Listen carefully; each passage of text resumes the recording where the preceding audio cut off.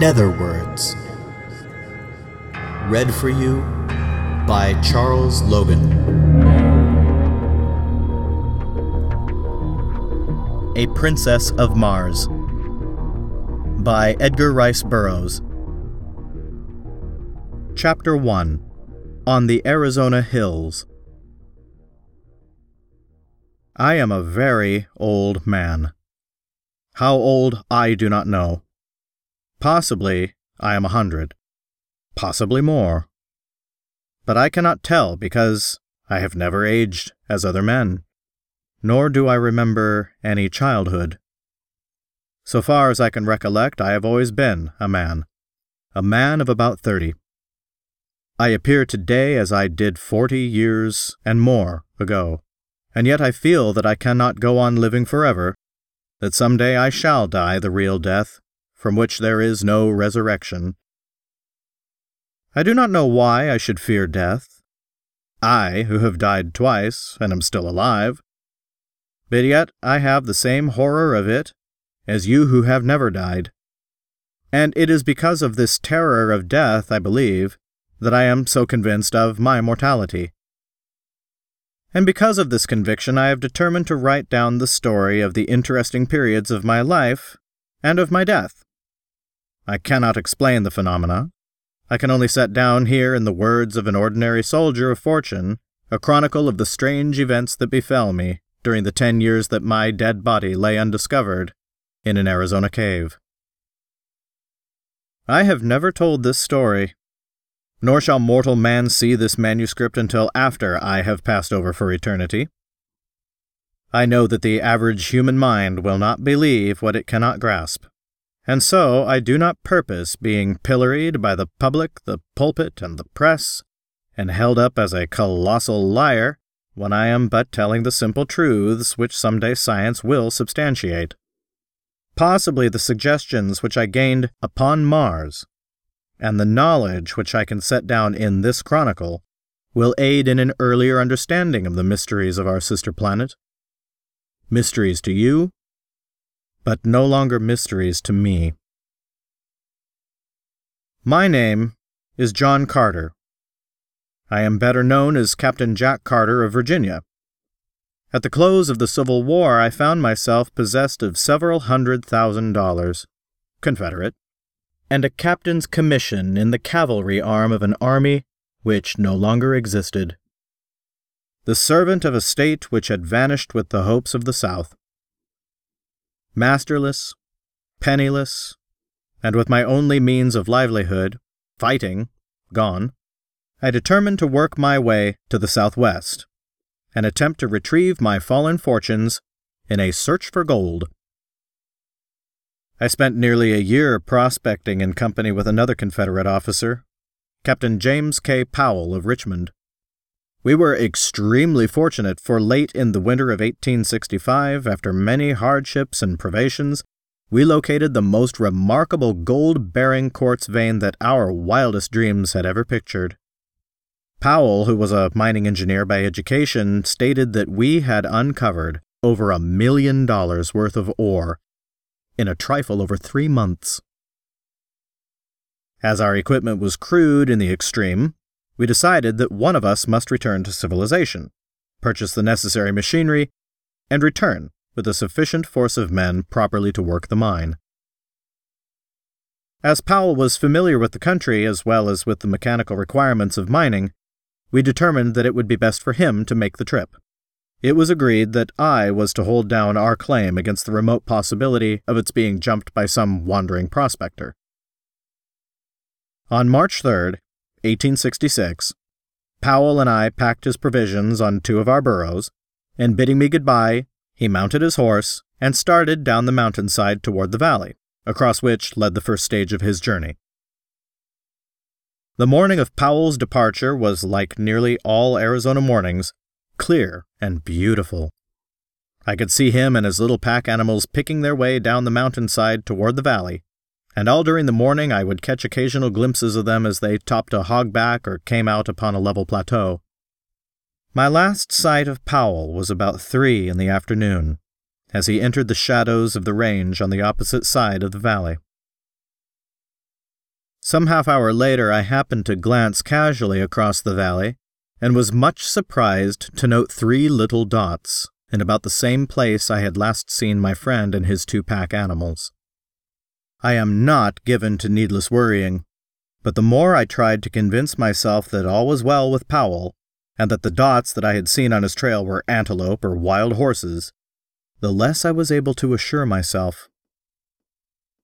Since we had entered the territory, we had not seen a hostile Indian, and we had therefore become careless in the extreme, and were wont to ridicule the stories we had heard of the great numbers of these vicious marauders that were supposed to haunt the trails, taking their toll in lives and torture of every party which fell into their merciless clutches. Powell, I knew, was well armed, and further an experienced Indian fighter. But I too had lived and fought for years among the Sioux in the north, and I knew that his chances were small against a party of cunning, trailing Apaches. Finally, I could endure the suspense no longer, and arming myself with my 2 Colt revolvers and a carbine, I strapped 2 belts of cartridges about me, and catching my saddle horse, started down the trail taken by Powell in the morning. As soon as I reached comparatively level ground, I urged my mount into a canter and continued this where the ground permitted, until, close upon dusk, I discovered the point where other tracks joined those of Powell. They were the tracks of unshod ponies, 3 of them, and the ponies had been galloping. I followed rapidly, until darkness shutting down I was forced to await the rising of the moon, and given an opportunity to speculate on the question of the wisdom of my chase. Possibly I had conjured up impossible dangers like some nervous old housewife, and when I should catch up with Powell would get a good laugh for my pains. However, I am not prone to sensitiveness, and the following of a sense of duty wherever it may lead has always been a kind of fetish with me throughout my life, which may account for the honors bestowed upon me by 3 republics, and the decorations and friendships of an old and powerful emperor and several lesser kings, in whose service my sword has been red many a time. About 9 o'clock the moon was sufficiently bright for me to proceed on my way, and I had no difficulty in following the trail at a fast walk and in some places at a brisk trot, until, about midnight, I reached the water hole where Powell had expected to camp. I came upon the spot unexpectedly, finding it entirely deserted, with no signs of having been recently occupied as a camp. I was interested to note that the tracks of the pursuing horsemen, for such I was now convinced they must be, continued after Powell with only a brief stop at the hole for water, and always at the same rate of speed as his. I was positive now that the trailers were Apaches, and that they wished to capture Powell alive for the fiendish pleasure of the torture, so I urged my horse onward at a most dangerous pace, hoping against hope that I would catch up with the red rascals before they attacked him. Further speculation was suddenly cut short by the faint report of 2 shots far ahead of me. I knew that Powell would need me now if ever, and I instantly urged my horse to its topmost speed up the narrow and difficult mountain trail. I had forged ahead for perhaps a mile or more without hearing further sounds, when the trail suddenly debouched onto a small, open plateau near the summit of the pass. I had passed through a narrow, overhanging gorge just before entering suddenly upon this tableland, and the sight which met my eyes filled me with consternation and dismay. The little stretch of level land was white with Indian teepees, and there were probably 1,000 red warriors clustered around some object near the center of the camp. Their attention was so wholly riveted to this point of interest that they did not notice me, and I easily could have turned back into the dark recesses of the gorge and made my escape with perfect safety. The fact, however, that this thought did not occur to me until the following day removes any possible right to a claim to heroism to which the narration of this episode might possibly otherwise entitle me. I do not believe that I am made of the stuff which constitutes heroes, because in all of the hundreds of instances that my voluntary acts have placed me face to face with death, I cannot recall a single one where any alternative step to that I took occurred to me until many hours later. My mind is evidently so constituted that I am subconsciously forced into the path of duty without recourse to tiresome mental processes. However that may be, I have never regretted that cowardice is not optional with me. In this instance, I was, of course, positive that Powell was the center of attention. But whether I thought or acted first, I do not know. But within an instant from the moment the scene broke upon my view, I had whipped out my revolvers and was charging down upon the entire army of warriors, shooting rapidly, and whooping at the top of my lungs. Single-handed, I could not have pursued better tactics, for the red men, convinced by sudden surprise that not less than a regiment of regulars was upon them, turned and fled in every direction for their bows, arrows, and rifles.